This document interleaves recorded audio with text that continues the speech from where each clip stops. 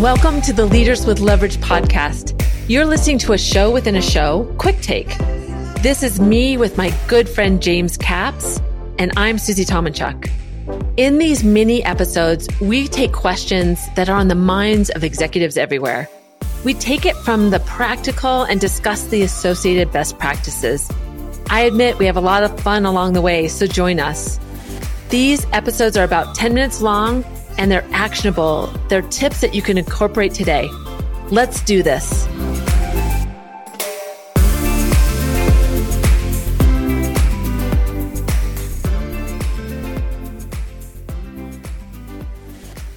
Hey, Susie, how are you? I'm good. Thanks for asking.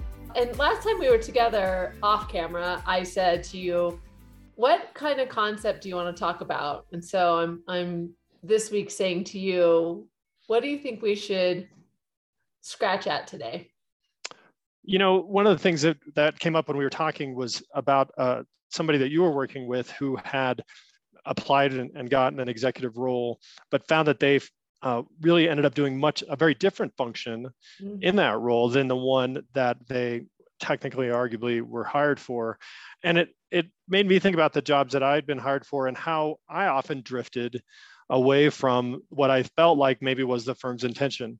And I started thinking about how people actively and passively do that. And I was reminded of an article I read a while back about a concept called job crafting, which is really the act of actively adjusting your job to better fit your skills.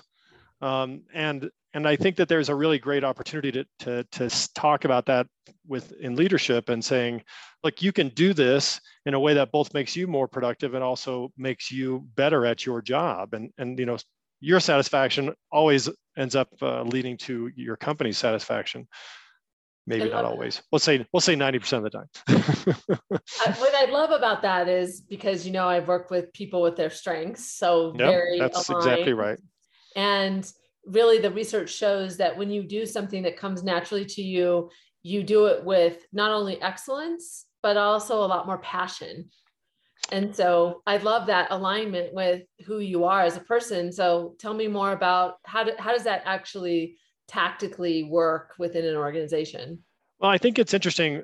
I have two interesting examples. One about in the article I read, which was actually written by a couple of researchers in the Michigan Ross School of Business. And then they republished an updated version in HBR in 2020.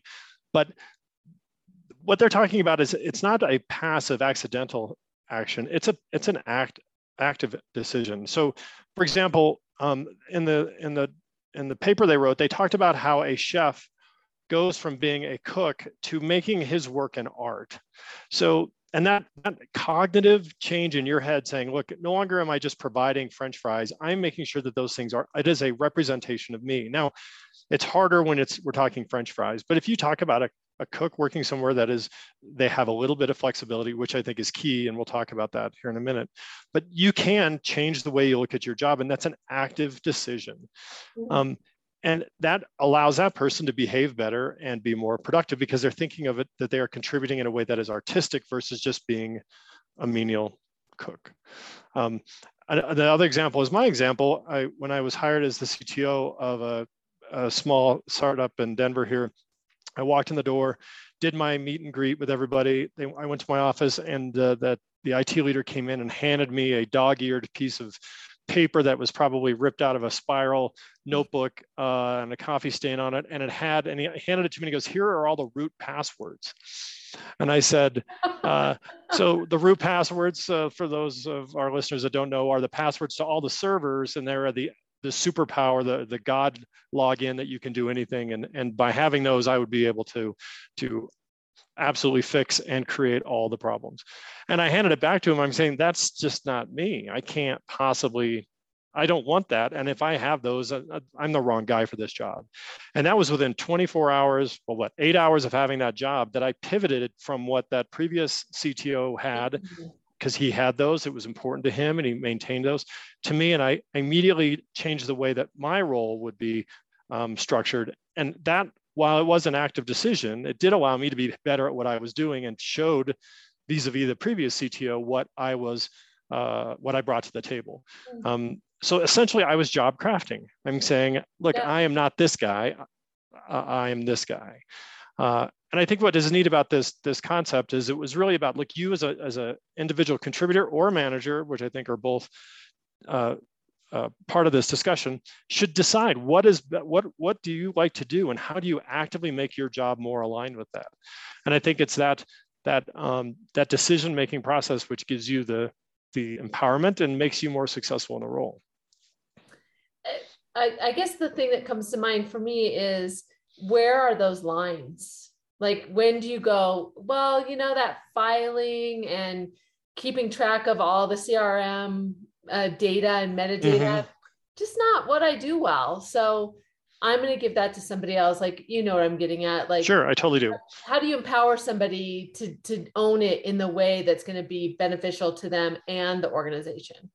Well, let's be clear. There's a difference between, job crafting and dereliction of duty. I mean, you can't just say, I just don't feel like getting on the computer this year, or that's just there is a line.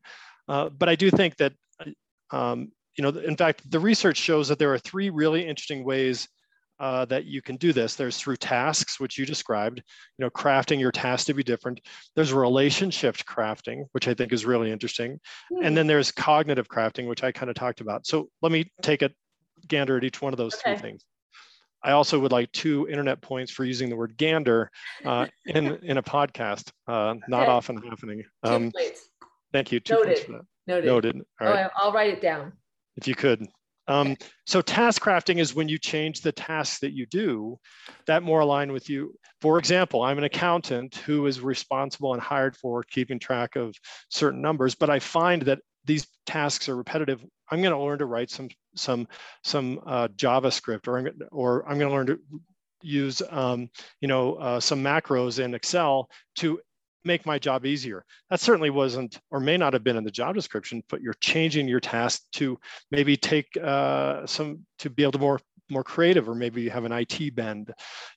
Relationship crafting. I do this a lot, where I look at the people that are my stakeholders and then find their stakeholders and get to know them and learn those additional people. I like people, despite the fact that I'm in technology. I like the people part. So for me, I am seen as successful because I have decided my relationships will change. So I craft that part of my business. And there's the cognitive crafting, which is, positioning the way that you think about your job. One of my favorite examples of this, I think, is when Kennedy visited Cape Canaveral before we went to the moon, and he was talking to everybody, and he turned to a guy who was emptying the trash can, and the guy said to him, "What are you doing?" He goes, "I'm helping put a man on the moon." So that guy had pivoted from saying, cognitively pivoted, I'm no longer emptying trash cans. I am contributing to putting a man on the moon. Yeah. Now, I think those of you who are listening will probably be texting me later saying that that's an urban legend, but I don't care. It's a great story, and we'll pretend it was real and it applied here. So, but the fact is it does totally apply to this type of cognitive tasking. So I think you just have to understand where you can bend those rules and find a way that it works in your firm. And I think it also is, that's super interesting to look at it in those 3 different categories. And also, as we all know, that the younger generation, and I air quotes because it's not me, but just people that are a little bit younger, like to understand their purpose. And so if you can give them that ability to, even if it's indirect, to say it is for the bigger purpose of the organization to achieve this, then it has a more purposeful orientation. Look, I think every employee, regardless of age or experience, it's 3 things, right? It's Dan Pink's 3: autonomy, mastery, and purpose. And I think if you have those 3, and you can take those 3 and enhance them through this job crafting, I now have mastery. I am mastering Excel because I no longer am just plugging numbers in. I'm actually writing macros for that. I am, my autonomy has allowed me to take from just serving up lunch at this restaurant. Now I'm creating works of art. Yeah. Those things really come into play. And I think it drives and motivates people considerably. All right. So how about, can you give me, maybe if I'm listening to this and I think, I really want to do this, what are some of the things or ideas that you would give me that I need to ask myself or think about? Maybe 3, because everybody always says everything in 3. Are there 3 things that you can direct me to do to try to get myself in this job crafting space? I think first, I would look at the job that you're doing now and figure out, where are you already doing this? Find the ways that you have, or better yet, what are the things about your job that you like the most? I know a teacher who equates their teaching to playing in the band that they played in high school, because they love being in front of the crowd and they like performing. And so when we talked about that, it enhanced his or excited him to maybe get involved in more of those kind of activities. And I think it's really doing a self-assessment of what you're doing today as part of your job, and how do you, to identify the things that you like to do the most. Really, it's know thyself, if you will, and find that. Okay. And then I think secondarily, it would be really find a place for you to expand that thing you find, right? You can't, you got to know what you have before you can go there. And I think, and remember that every company is just a bunch of people working together. And even no matter what your thing is, there's going to be some places that you can do that. And I think obviously third, I think asking for help, asking for external perspective on that. Talk to your mentors, talk to your coach. What am I doing when my eyes light up? What are the things that you see me do that really get me excited? Help me connect with those so I can find ways to better do that. So that would be my 3 good actions you could take to really start job crafting in your role today. Yeah, I love that. I can even see how, as an entrepreneur, I could do that too.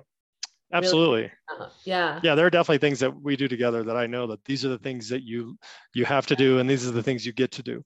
Yeah. And the latter are the ones that are the most fun to share with you, for sure. Yeah. Well, thank you. I appreciate you bringing this topic, because I think it's very important for us to, we're always searching, how do we raise up our purpose, but also our passion, and why not do what we do best and apply that, our best self, really applying our best And I often think people forget that you can do the things you like within the construct you have. Yeah. Again, my teacher, he likes to perform. Well, he's a teacher. I don't think we're going to do, he's not going to be able to do that. But, when you really ask yourself, well, what gets you excited, there are ways to apply that. So it's awesome. A good approach. All right. Love it.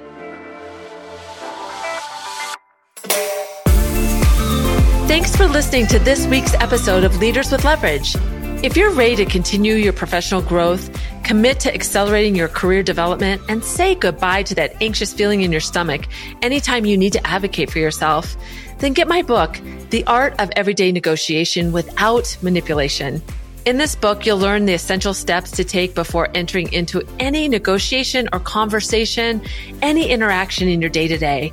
You'll discover what the other party really needs and be clear about what you're going after. You'll bust through your fears and boost your confidence and embrace that negotiation truly happens all around us.